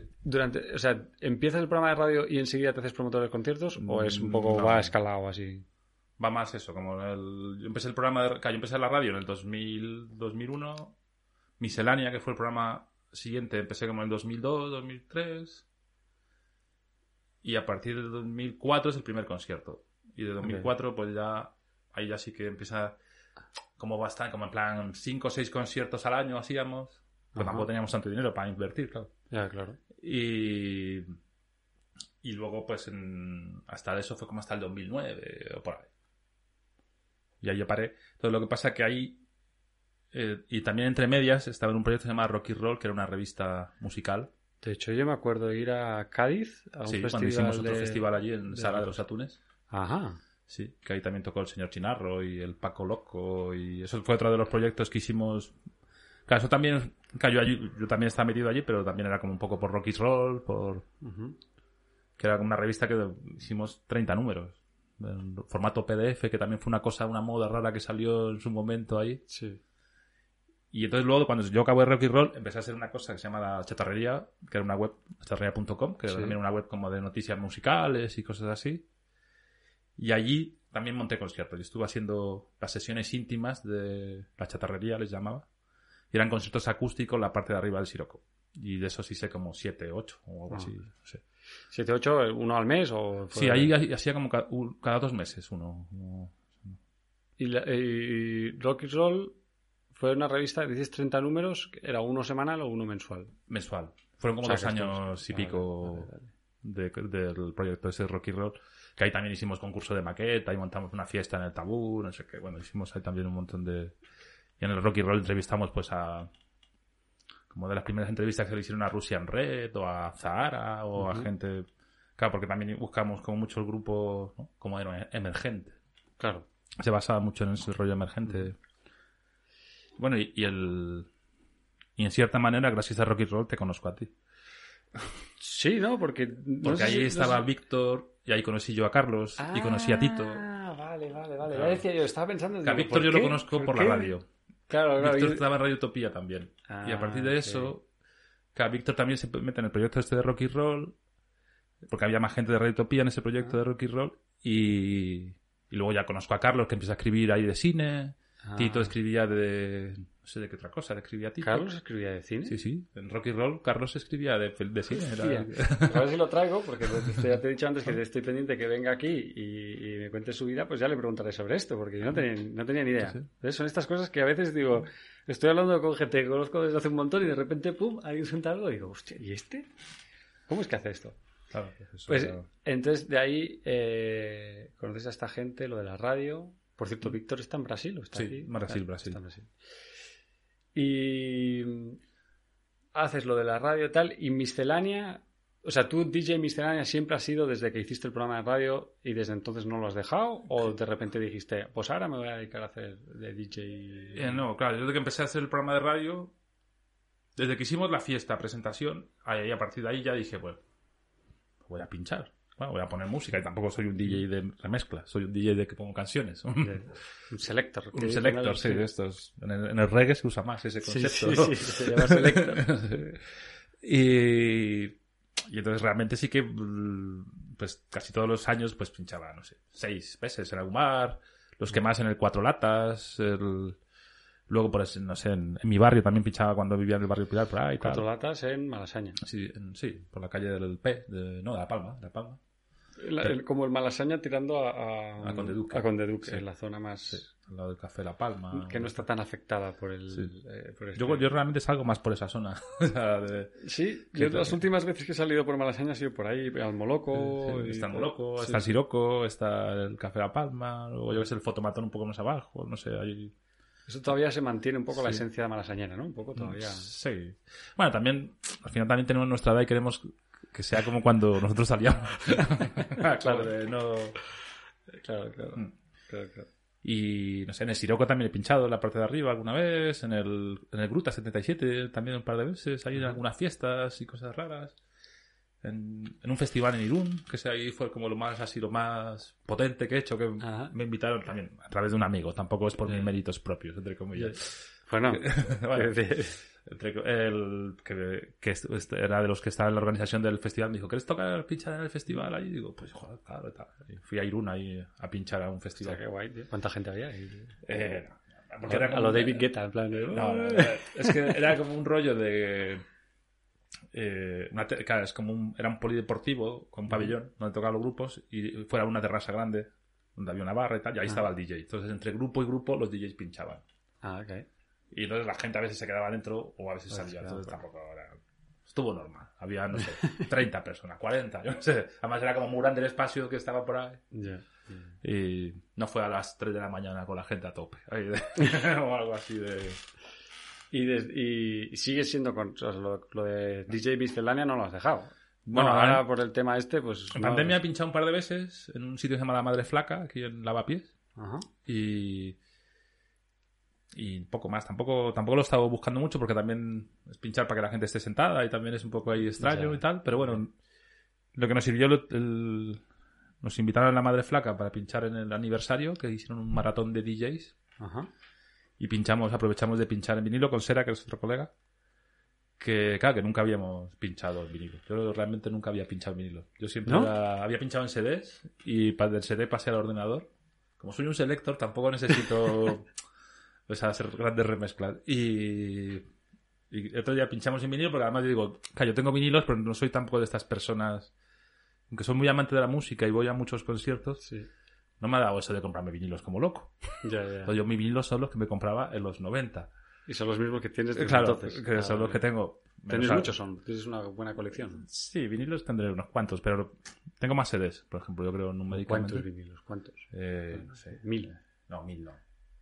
250 o algo así. Joder, pues eso es un huevaco. Para decir no he comprado muchos vinilos. Claro, que compraba vinilos, pero que no... Claro, que yo veo a gente, DJs de vinilos o coleccionistas de vinilo, que tienen una pared entera. Claro. Claro, yo tengo pues un armarito. Ahí como... Y tal. Y CDs también tendrás tropecientos mil. Mira, aquí tengo... Esto es de Ana. Esta columna es de Ana, de todos los CDs de cuando... Y de hecho hace poco encontramos cuando ella pinchaba en el barco y eso. Y en el RR y todo eso tenía unos cuantos por aquí. Pero yo CDs, ya te digo, igual debo tener... Los he ido perdiendo, los he ido dando, los he ido... Yo CDs tengo un montón, eso sí que tengo un montón y es verdad que también ahora con todo esto de la tecnología, que yo al final me acoplo a ella, sí, pues uso Spotify. Y entonces al final pues no tengo los CDs, claro, no los voy a tirar. Pero es como una cosa ahí, los vinilos, pues ahora si voy a empezar a pinchar digo, pues ahora Entonces también es un buen momento para pinchar en vinilo porque la gente está sentada. Claro. Y es como no se pueden quejar, no sabes si se lo están pasando bien o no. Y tú pones tus canciones en vinilo. No se van a levantar y van a decir, se... oye, pones la de... Claro, ¿qué tal? Y tú, este tema de que, porque yo lo que he oído con el tema del vinilo es porque el sonido del ese que hace, no sé qué, la calidad de la música en Spotify es perfecta, ¿no? Me imagino. Es mejor que en un CD, ¿o no? Es cuestión de calidad y sonido. Bueno, también por eso, yo al final, como mucha gente que al final que consume música, a día de hoy yo creo, consume música pues delante del ordenador, cuando estás ahí trabajando. Yo, por ejemplo, me pongo la música, me pongo el Spotify y no... A ver. Y tampoco necesito una super... Tengo 2 altavoces del ordenador. Como digo, estoy escuchando sonidos surround, no sé qué y tal, 5.1. Lo escucho con el ordenador, lo escucho con los cascos del móvil. Ya. Entonces también, no sé, si la gente se quiere comer la cabeza, ya es cada uno... ¿Verdad? Lo del vinilo, pues... A día de hoy lo del vinilo yo creo que tiene como un concepto más romántico y más físico, ¿no? De tener algo real, ¿no? Y además que ves los surcos, que el CD al final también es una superficie plana, ¿no? Y lo otro es como... Cada vinilo es diferente, no son iguales, claro. Y un CD realmente tú lo ves y son todos iguales, ¿no? Y el ponerlo y tal. Y yo sí que tengo amigos que se están comprando ya como equipos de vinilo caros y tal, para poder escucharlo mejor. A mí el tema de la aguja es algo que me gustaba. Cuando yo tenía en mi casa, cuando era chaval, el tema de poner el vinilo era como el ruido ese que hace. No sé, siempre me ha gustado. Pero luego, por ejemplo, cuando viví en Barcelona, viví con un colega que era DJ y sí tenía las típicas mesas Technics que algún día intenté yo, pero a mí nunca me... El tema de hacer el tipo hacía scratchings y todo este rollo, porque pinchaba hip hop. Y sí que tiene ese rollo, ¿no? Que dices, hostia, es otra cosa. Pero claro, si eres selector, ¿no? Que no tampoco necesitas hacer scratching y no sé qué. Pues no sé, yo en ese sentido no. No, por eso, poner vinilos, sí, tiene su rollo bonito, ¿no? Escucharlos. Pero luego también yo, por ejemplo, si estoy trabajando en el ordenador, me pongo un vinilo, dura 20 y tantos minutos una cara y tienes que levantarte, darle la vuelta, estar a otra 20 y tantos y tienes que ir a poner otro vinilo. Entonces... En cambio, te pones una lista de reproducción de estas y tienes ahí 8 horas de música, ¿no? Todo el día sin pensar en cambiar de nada. Claro. Yo qué sé, pero bueno, también es vaguería. Sí, bueno, sí. Yo lo pensaba el otro día, digo, joder, antes, yo cuando iba con el patín, iba con los Walkmans, claro, y me llevaba 2 cintas, las 2 cintas del día, y escuchaba esos mismos temas una y otra vez, cara A, cara B, pues eso, todo el día, ¿sabes? Y me sabía mucho más las canciones y tal. Ahora es como que le tienes un poco menos de cariño porque, claro, escuchas lo que quieras y estás ahí. ¿Qué escucho ahora? ¿Sabes? Puedes escuchar lo que te dé la gana. He perdido la inmediatez que ahora busca todo esto de Internet o cómo está ahora la historia. Es verdad que ha perdido todo ese fanatismo, ¿no? Que el proceso de hacerte fanático de una canción como que se ha ido perdiendo y que es la pena porque antes era como escucharla en la radio. Un trozo o algo y decía, pues eso me ha gustado. Tener la suerte de que otro día la vuelves a escuchar y te enteras del nombre. Claro, es verdad. Y con esa información ya puedes intentar preguntarle a alguien, de tus amigos o no sé qué, a ver si tienen alguien el disco, no sé qué. Si no lo tienen, pues intentar comprártelo tú, si ahorras dinero, si no sé qué. Que lo tengan en la tienda. Claro, en muchas radios me acuerdo que tú podías llamar para pedir la canción y volver a pedirla para escucharla a ver si te gustaba. Pues claro, y ya cuando pues, conseguías el disco, lo llevabas a casa, lo escuchabas y, claro, y te tirabas ahí unos meses escuchándolo el mismo disco todo el día. Claro. Porque claro, era como la cosa que he encontrado, lo que he descubierto, ¿no? Claro. Y era más difícil, que ahora es como vamos a sacar un single nuevo mañana, no sé quién, y ya está, al día siguiente entras a YouTube, a Spotify, a donde sea y está la canción. Sí. No, y si la escuchas por ahí, pues, ¿cómo es esta aplicación que tú... El Shazam. El Shazam, que lo pillas y ya sabes qué es. Sí que es verdad que se ha perdido un poco ese romanticismo de... Por otro lado, pues se conoce un montón más de música, tienes acceso a mucha más música. Yo flipo con todos los chavales que son músicos, que tocan, los ves tocando la guitarra y yo no sé si serán buenos músicos o no, pero flipas con la capacidad. Pues eso, tienen el universo en su teléfono. Es muy heavy. Bueno, volviendo a ti y Y el tema del promoción de... ¿Tú dejas de hacer lo de la promoción de conciertos por un motivo económico o simplemente porque te dijiste hasta aquí? Yo creo que lo de los conciertos, los últimos que hice fue lo del Siroco, en la parte de arriba, que eran como en el lunch del Siroco, le llaman. Sí. Y esos, por ejemplo, ahí no invertía dinero, era más como un trato que llegaba con los grupos de porcentaje de taquilla, ¿no? Como, ellos se llevaban como... Yo me llevaba el 10% y ellos se llevaban el resto o algo así, ¿no? De la taquilla que hubiese, claro. Si iba más gente, pues llevaba más dinero. Sí. Y... Entonces tampoco fueron conciertos que yo perdiese mucho dinero, pero es verdad que como que me cansé de escribir, claro, porque para hacer un concierto que tocasen de grupos tenía que escribir a 10 grupos, o no sé cuántos, y a ver si alguno quería, claro, y que más o menos a mí me interesase, porque esos conciertos de Siroco sí que eran como con grupos emergentes, entonces no eran grupos muy famosos, o algunos sí, claro, algunos a través de amigos, no sé qué, o algo así. Sí que pues, grupos que ya tenían discos o que ya tenían un cierto nombre. Y les hacía más gracia lo de tocar en acústico y les parecía como curioso y tal, no sé qué. Pero sí que ahí... Yo me cansé ya como de eso, de los fanzines, de todo, de la radio, porque además todo como que acabó muy a la vez, entre comillas. Quizás lo que más aguantó fue lo de la chatarrería, la web. Pero ya como la radio, ya llegó un momento que yo seguía haciendo todo, lo que es esto, los conciertos, la radio, no sé qué, y mi trabajo normal, y salí con mis amigos también.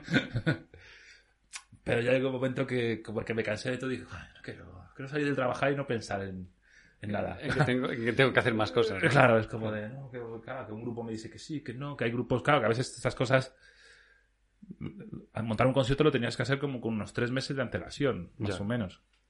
Entonces, claro, a veces habían imprevistos a última hora, ya como, que se ha puesto malo el cantante. No puedo tocar, ¿y cómo? ¿Qué hago? Y como, claro, ¿quién llamas a última hora que quiera venir, que pueda venir, que... Claro, cuando ya tienes entradas vendidas, claro. Igual... Pues si están las entradas vendidas, si es por el grupo en cuestión, pues la gente pues dirá, pues no voy, claro, yo quería ver a este grupo, no quiero ver a otro, claro. Como... ¿Y eso había algún tipo de indemnización? O sea, ¿los grupos tienen algún tipo de... Oye, que no puedo ir, te devuelvo, te pago... No, ahí era de guerrilla. Porque además también todo esto era como muy, lo que te he dicho antes, era muy negro todo, muy negro. Claro, también muy de... Hablamos con muchos grupos maqueteros, grupos que no tenían sello, que bueno, que también casi todo ya se puede sacar un disco, porque antes, es más fácil que antes también sacar una maqueta o... y tal, pero era como todo muy de colegueo, entre comillas, ¿no? Pues tal. Y la misma sala también funcionaba así, que ellos legalmente podrían tener más problemas. Claro. Pero la misma sala también funciona un poco así. ¿Sigue funcionando así la cosa o no? Yo creo que ya no, porque ya con los años pues se ha profesionalizado más, ya hay carreras universitarias, ya hay máster de estos de organización de conciertos y de eventos. ¿Ah, sí? Sí. O sea, ahora para hacer ese curro que tú haces, la gente normalmente ha tenido que estudiar. O sea, ahora hay másters, hay bastantes máster y no sé qué, y claro, realmente toda la gente que curra en esto, nadie ha hecho nada, claro. ¿Tú podrías dar clase de esto o no? No creo, no sé. Yo podría contar lo que he hecho. Con toda la experiencia que tienes, pero... podrías hacer cursos de esto. Hacer un canal de YouTube.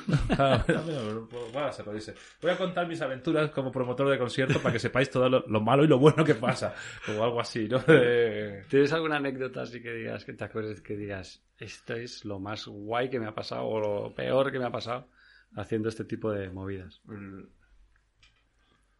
Bueno, siempre recordamos con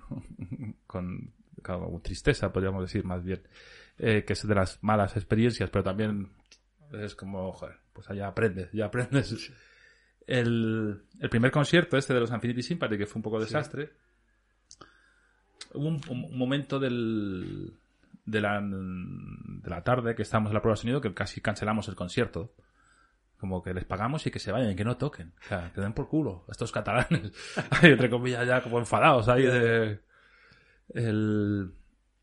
porque hubieron como... Siempre en los conciertos hay una movida del rider, ¿no? Que es los instrumentos que usan los grupos, ¿no? Sí. La batería, los amplis, no sé qué. Entonces, muchas veces se comparten con grupos más pequeños. Grupos más grandes pues no quieren compartirlos. Depende ahí de... Entonces, todas esas cosas como que las hablas antes... para cuando el día del concierto esté claro. Entonces, lo que habíamos hablado pues era como que la batería se compartía y la dejaban los grupos de Madrid, pero tenían una batería un poco mala ellos, los grupos de Madrid que tocaban de teloneros de ellos, pero bueno, que les valía. Pero ellos tenían que dejarle los platos porque los grupos de Madrid, los platos que tenían estaban jodidos y tal. Y luego les dejaban un ampli de bajo, los grupos de Madrid, y ellos les dejaban el ampli de guitarra o algo así. Ya. Al final llegaron ellos con una batería super guay y dijeron, ya no queremos la batería de Madrid, pero nos dejamos los platos porque ya tenemos traído nuestra batería. Entonces los de Madrid tuvieron que conseguirse unos platos, pero el mismo día del concierto, en la prueba de sonido. Entonces, y ya entonces los de Madrid dijeron, pues no les dejamos el ampli de bajo. Entonces ya era como, ¿de dónde sacamos un ampli de bajo? Y era como de, no, que le den por culo, no les dejamos el ampli de bajo, tal. Y entonces, todo fue como muchas discusiones, mucho no sé qué, el técnico de la Sala al Sol, de la Moby Dick, que también se llamaba Christian, lo recuerdo. Al final fueron a su local de ensayo, que no estaba muy lejos de la sala, a por unos amplis, no sé qué, tal. Dijo, el concierto se va a hacer por mis cojones. Y estaba el tío también como hasta el huevo. Claro, nosotros éramos nuestro primer concierto, tampoco sabíamos discutir. Y entonces hubo un momento que ya más o menos la cosa estaba clara, pero el bajista de los Infinity Sympathy no quería tocar con el ampli debajo de ellos, ¿no? Joder, macho. Y entonces ahí me acuerdo que me acerco a él. Claro, porque estábamos como cortados. Es el bajista de los Infinity Sympathy. Yo qué sé. Para mí era como un momento fan. Era como... Sí. Y me acerco y le digo, pero tal, tío, no sé qué. Le echo una pequeña chapa y me dice, a mí tú no me tienes que decir nada. Todo lo que quieras decir, díselo a mi manager. Hostia. Y entonces ahí fue como se me hundió el mundo del rock. O sea, eso me acuerdo que para mí es una anécdota de las que más me jodió de toda la situación dura. Claro, queremos hacernos sonar un tipo un tipo mayor, que no sé qué, de un grupo que, bueno, que tenía su cierto éxito, pero no eran los Beatles. Ya. Y que vas con este rollo de... A mí no me tienes que decir nada, tú lo que quieras decir a mi manager. Y... Menudos capullos. ¿Qué tal fue el concierto, por lo menos? Bueno, estuvo guay. No sé, yo me lo pasé bien, pero bueno, fue como... Ese rollo del rockstar. ¿Te has encontrado muchos rockstar así flipado? No, realmente no. Por ejemplo, en Lagartija Nick, que estaba el Eric Jiménez que es...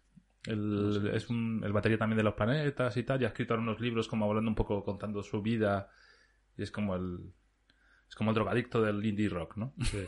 Tiene como esa fama ahí de... Y el tipo ese, me acuerdo, cuando llegó allí, llegó como todo profesional, como en plan... Que el Antonio Arias, que es el cantante, como el líder de Lagartija Nick, le decía, Antonio, que ya hemos terminado de tocar, me tienes que pagar no sé cuánto. Era como todo rápido, como me tengo que ir. que ya hemos terminado de tocar. Eso, por ejemplo, me llamó la atención. Rollo rockstar, o rollo también ya como tío muy pasado del rock, que lleva muchos años trabajando en esto y al final es un trabajo. Trocar y irse, claro, ya no es emocionante o no es tan guay. Pero no, es que luego los grupos en general, los grupos cuando eran más maqueteros tampoco eran rockstar, y los que solíamos contratar, ninguno se volvió muy loco, así de flipado, ¿no? ¿Y ahora qué? De todo esto, pues, ¿qué ha quedado? Me retiré y no queda nada. Las batallas. Bueno, pero queda... el DJ Miscelánea sí que sigue eso, pinchando de vez en cuando, y seguiré pinchando. Cuando vuelva un poco la normalidad, pues volveré a buscar, pues eso. Hablar con bares y tal. Al final eso es como... Vas ahí como... Porque yo siempre también... Casi todas estas cosas siempre he dicho que las he hecho un poco por amor al arte. Como los fanzines, o hasta los mismos conciertos, o las mismas... Yeah. Y lo mismo de pinchar es porque me gusta pinchar y tampoco espero como que me paguen o que no sé qué, o vivir de esto, que también es el rollo este de... Que cuando me pagan, pues bien, y cuando no me pagan, pues que me den unas cervezas, yo que sé, que pinchaba en casas ocupas también, o cosas así de fiestas de la PA o cosas de estas, pues, yo que sé, pues también para pasármelo bien, pero no sé qué, y poner otro tipo de música. Y lo del... Y ahora realmente, pues, con la pandemia esta, pues, claro, yo realmente ya dejé de los conciertos. He colaborado en montar algunas exposiciones en el Siroco, y así también yo pincho, no sé qué. ¿De pintura? Sí, ¿O de foto? de pintura, fotografía, así a colegas. Y en la pandemia pues me he puesto también a hacer vídeos musicales también. Se podría considerarse, ¿no? ¿Vídeos musicales? ¿Pero cómo? ¿Grabándolos? Más o menos. No, hay uno, he hecho como 2 o 3. ¿Se pueden ver? Sí, se pueden ver. Pues dice que pero son de algún grupo. Hay un grupo que se llama The Blind Drop, que a veces hice 2 vídeos. Y otros se llaman Rayo, que se hice otro. El de Rayo, por ejemplo, fue como el primero y fue más como... Yo conseguí diseñar gráfico y esto hay que reciclarse, pues ahora estoy como a tope con el After Effects, el Premiere, más como el concepto de vídeo, ya como hacer carteles en movimiento, ¿no? Como que las cosas se mueven, ya hay que hacer vídeos de 30 segundos, ya la publicidad como que va por otro lado. Y dentro de estas cosas, pues empecé a hacer vídeos a grupos de amigos, como en plan, o los hago gratis. Yo simplemente quiero practicar, pero con un proyecto que me divierta, claro. Ya, claro. Y además se los mando para que me den cambios y no sé qué, tal, y si les gusta o no, tal. Y he hecho unos 3 vídeos. Lo paré también, ya paré. Fue como... ya terminó mi carrera de vídeo realizador. Ya se acabó. A uno de ellos sí que le grabamos unas imágenes en vídeo. La idea también lo tenían bastante clara ellos también. Y como estamos en pandemia, muchos se tuvieron que grabar ellos en sus casas y mandarme los vídeos. Como en plan, hay un montón de vídeos así ahora. Claro, tenéis que estar pues en una pared blanca o en alguna casa para poder quitaros el fondo un poco. Era como buscar una forma de poder quitarles el fondo y haciendo esto y esto otro, tal, no sé qué. ¿Y esto está en YouTube por ahí o no? Sí, está en YouTube. ¿Y luego de radio o algo?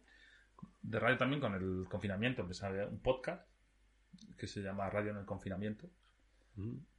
Que era un grupo de amigos que nos juntábamos por Skype y también pues hablamos casi todos los que estábamos en Radio en el Confinamiento también teníamos nuestro programa de radio. La mayoría nos conocimos de Radio Utopía también y pues era hablar de música y beberse una cerveza frente del ordenador. Claro, con alguien ahí.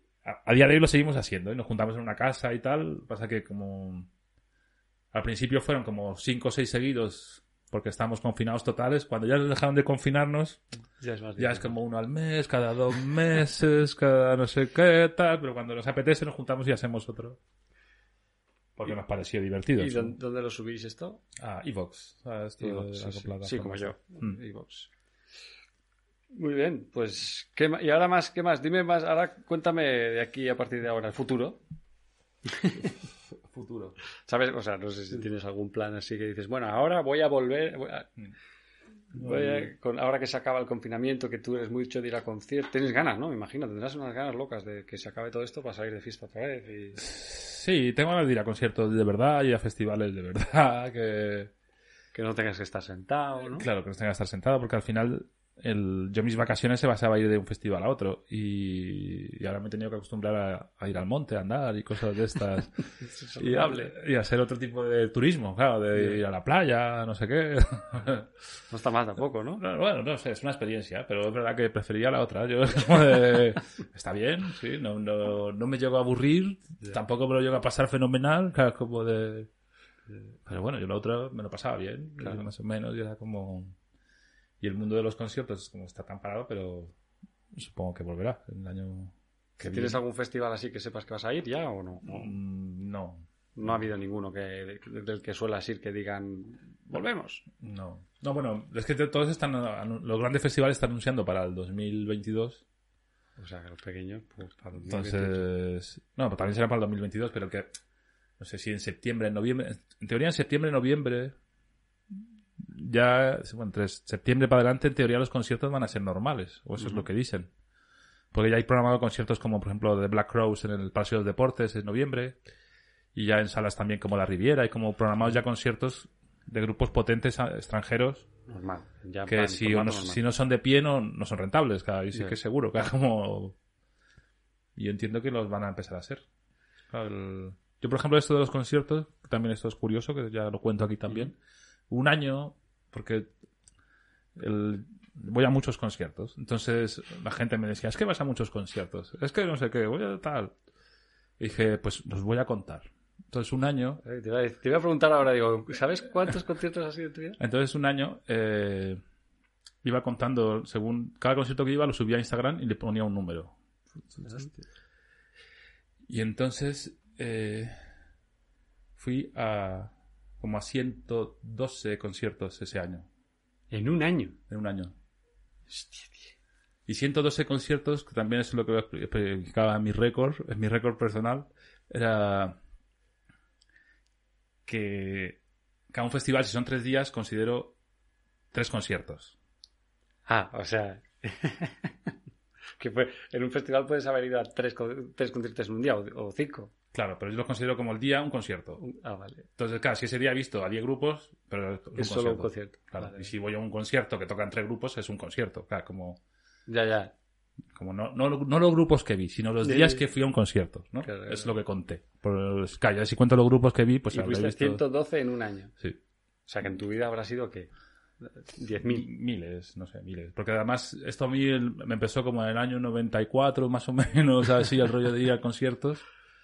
Y desde allí he mantenido más o menos un nivel de mínimo uno a la semana. Yo decía siempre que era como 2 a la semana. Ya. Que tenían que, claro, eran como 52 semanas, tienen que 104. Entonces hice más. Por eso decía, esto más. Porque yo decía, yo voy como 2 a la semana. Hay semanas que voy a 4 y otras semanas que voy a 1. O yo qué sé, otra semana que no voy. A veces hay semanas que no voy, que eso es muy raro, pero no más. Hostia, pues lo debes echar de menos un montón, tío. A mí, mira, me gusta, pero a veces me da pereza, tío. No acabo de disfrutar el momento. Me pasa con el teatro también, ¿eh? No. Voy al teatro y a veces estoy pensando, teatro, el cine, cosas, estoy pensando, cuando salga fuera diré que lo he disfrutado. Pero durante, ¿sabes? O el concierto, ¿sabes? Pocas veces me ha pasado de ir a un concierto y olvidarme. Y que se acabara el concierto y decir, hostia, ¿ya? O teatro también. Siempre hay un momento en el que digo, cuando hable de este concierto diré que me ha gustado. Cuando hable de esta... ¿Sabes? Digo, pero este es un problema que tengo yo. Pues oye, Cristian, nos he contado un montón de cosas. No sé si tienes ganas de contarme algo más. Algo que digas, pues sí, cuando estuve 3 años en Pekín haciendo tai chi. No, así relevante en mi vida te puedo contar que jugaba a rugby, pero... ¡Hostia! Es verdad. Yo además te fui a ver a jugar a rugby en... Sí. ¿Dónde era? En Vallecas, ¿no? Que jugabais... Norcasitas, puede ser, o no. Esto no eras tú, que era... No. Sí, hombre, tú estabas ahí. No estabas ahí, tío. No sé, es que no sé nada. Vallecas ahí tiene un equipo de rugby, pero no sé yo... Sí, bueno, pues igual no eras tú. Es que recuerdo ir a ver un partido de rugby y ya no sé si recuerdo si te he visto o no. ¿Cuántos años jugaste al rugby? Esto viene de Chile, ¿no? No, esto viene de España. ¿Ah, sí? Sí. Hostia, pues es que debe haber... Sois 7, tío, jugando a rugby en España. ¿Cuántos? Sois muy poca gente. Ya hay más gente, pero bueno. ¿Sí? Bueno, en Madrid hay no sé cuántos equipos. Está. ¿Sí? Hay una liga de... Sí. En el rugby hay como una división de honor, como la primera división de fútbol, ¿no? Como... Sí. Y luego está... La segunda división es la que varía más... Van haciendo por grupos o hacen solo una, o depende del año, van probando porque al final no hay mucho dinero, entonces los viajes cuesta. Entonces a veces lo hacen como por zonas, como hacen como una segunda división, pero por zonas. Van a ir y luego hay como una tercera división que también es a nivel nacional, que también es como de grupos, y luego ya está como la regional. ¿Y tú jugabas en? Y yo jugaba como en la segunda división. Hostia. ¿Cuántos años has jugado? Yo jugué pues como 14 años. ¿Y estás retirado? Sí, totalmente. No soy Cristiano Ronaldo. Cosas de estas. No. Además yo me retiré joven, me retiré como a los 28 años o algo así. Sí. Porque también por eso, que este deporte también es por amor al arte, tal, no sé qué. Llega un momento que el trabajo... pues todas estas cosas, las hostias que te la meten, radio, el concierto, no sé qué, tal, y era como, ya no puedo ir los domingos a jugar al rugby, era como, no me da la vida. No tenías tiempo. Y las hostias que te meten, claro, como que te meten un montón de hostias. Claro, una temporada que yo terminé con todos los días con la cabeza y me pusieron no sé cuántos puntos en las cejas ahí que era como, era una semana así y otra semana también. Hostia. Puntos en las cejas y tal, y no sé qué, y al final estaba como un poco ya, digo, joder. Porque empecé con 14 años, empecé como en cadete. Hostia. Y estuve ahí un montón y claro, jugué como en serio, por decirlo de una manera, ¿no? Ya, no, te lo tomaste en serio. Yo tuve un año de rugby, hice un año, típica extraescolar, jugaba de alero, pero nada, yo era un enclenque, tío, y me pegaban unas palizas, tío, que no fui. Pues oye, Cristian, me ha encantado esta conversación. Me has contado un montón de cosas de conciertos. Yo te animo a que hagas un canal de YouTube explicando tus historias como manager. ¿Cómo era? ¿Manager de conciertos? Manager, sí, o promotor de conciertos. Espera, mira, ¿te cuento otra cosa más? Sí, claro. Todo esto luego lo editas, todo esto, ¿no? Lo coloco aquí. Todo esto lo coloco aquí. Yo soy muy vago, ¿eh? A veces le digo, tal cual. No, porque también he hecho ahora una web que se llama netmusicvideo.com, que también he aprovechado la pandemia para hacerla, con otro amigo, con Sergio, y que lo que intentamos es como recopilar... hemos intentado hacer como un Netflix, por decirlo de una manera, de cosas musicales que hay en YouTube y en otras plataformas de vídeo, ¿no? De estas, qué guay. Como Dailymotion o Vimeo, todas estas plataformas.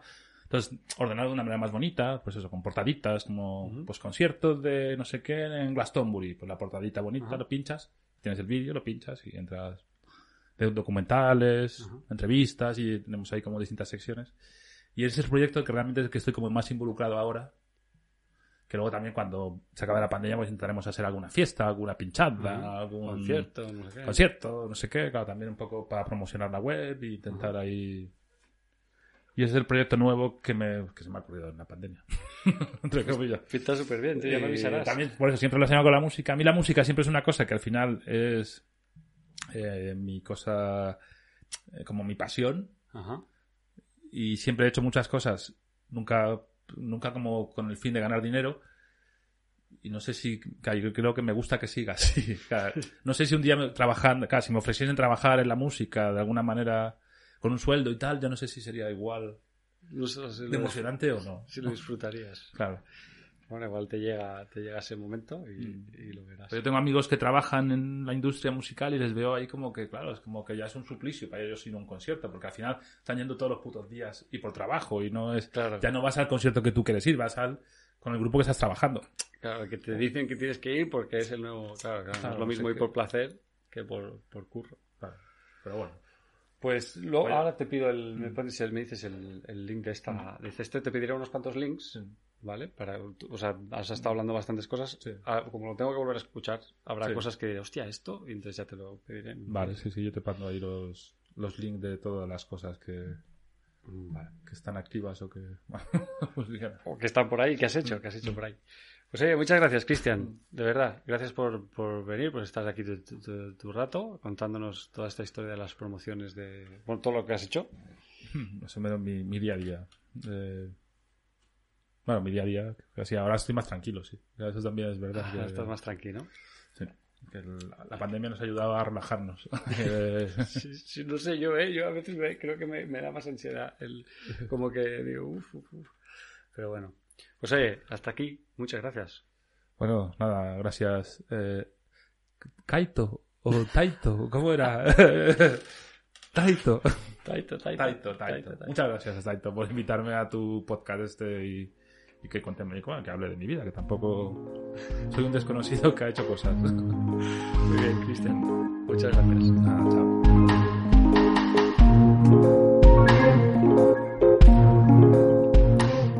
Y esta ha sido la conversación que tuve con Cristian Guerreros Karate antes de verano, que la tuve, como ya he dicho, en julio. Bueno, ya en pleno verano, en pleno veraner. Y sí, es una empresa de publicidad, no una productora, como he dicho al principio. Y bueno, os dejaré en el link más links de Cristian, entre su web nueva que está haciendo, su podcast y cosas que ha hecho, bueno, sus vídeos musicales y cosas que ha hecho en el pasado, para los que estéis interesados. Y ahora, iros a Instagram y mirar oyomao_taller y mirar los bolsos que han hecho los artesanos del cuero de la calle de la Fe, número 18, Oyomao. Mis amigos Fran y Moni, ¿vale? La semana que viene tenemos a Sire. A Sire me lo encontré por la calle por casualidad, le dije que estaba haciendo este proyecto y me dijo, mañana me paso por ahí. Se vino por aquí y me habló de su vida. Sé que ahora, novedad primicia, está en el famoso bar La Bicicleta de Malasaña, de la Plaza San Ildefonso, si no me equivoco. Lo está llevando él. Así que si después de escucharlo queréis ir a verle, pues estará ahí. ¿Vale? Pero esto no será hasta la semana que viene. Espero que os haya gustado. Esto ha sido todo por hoy. Yo soy Taito Kaito y esto ha sido Tai Talks.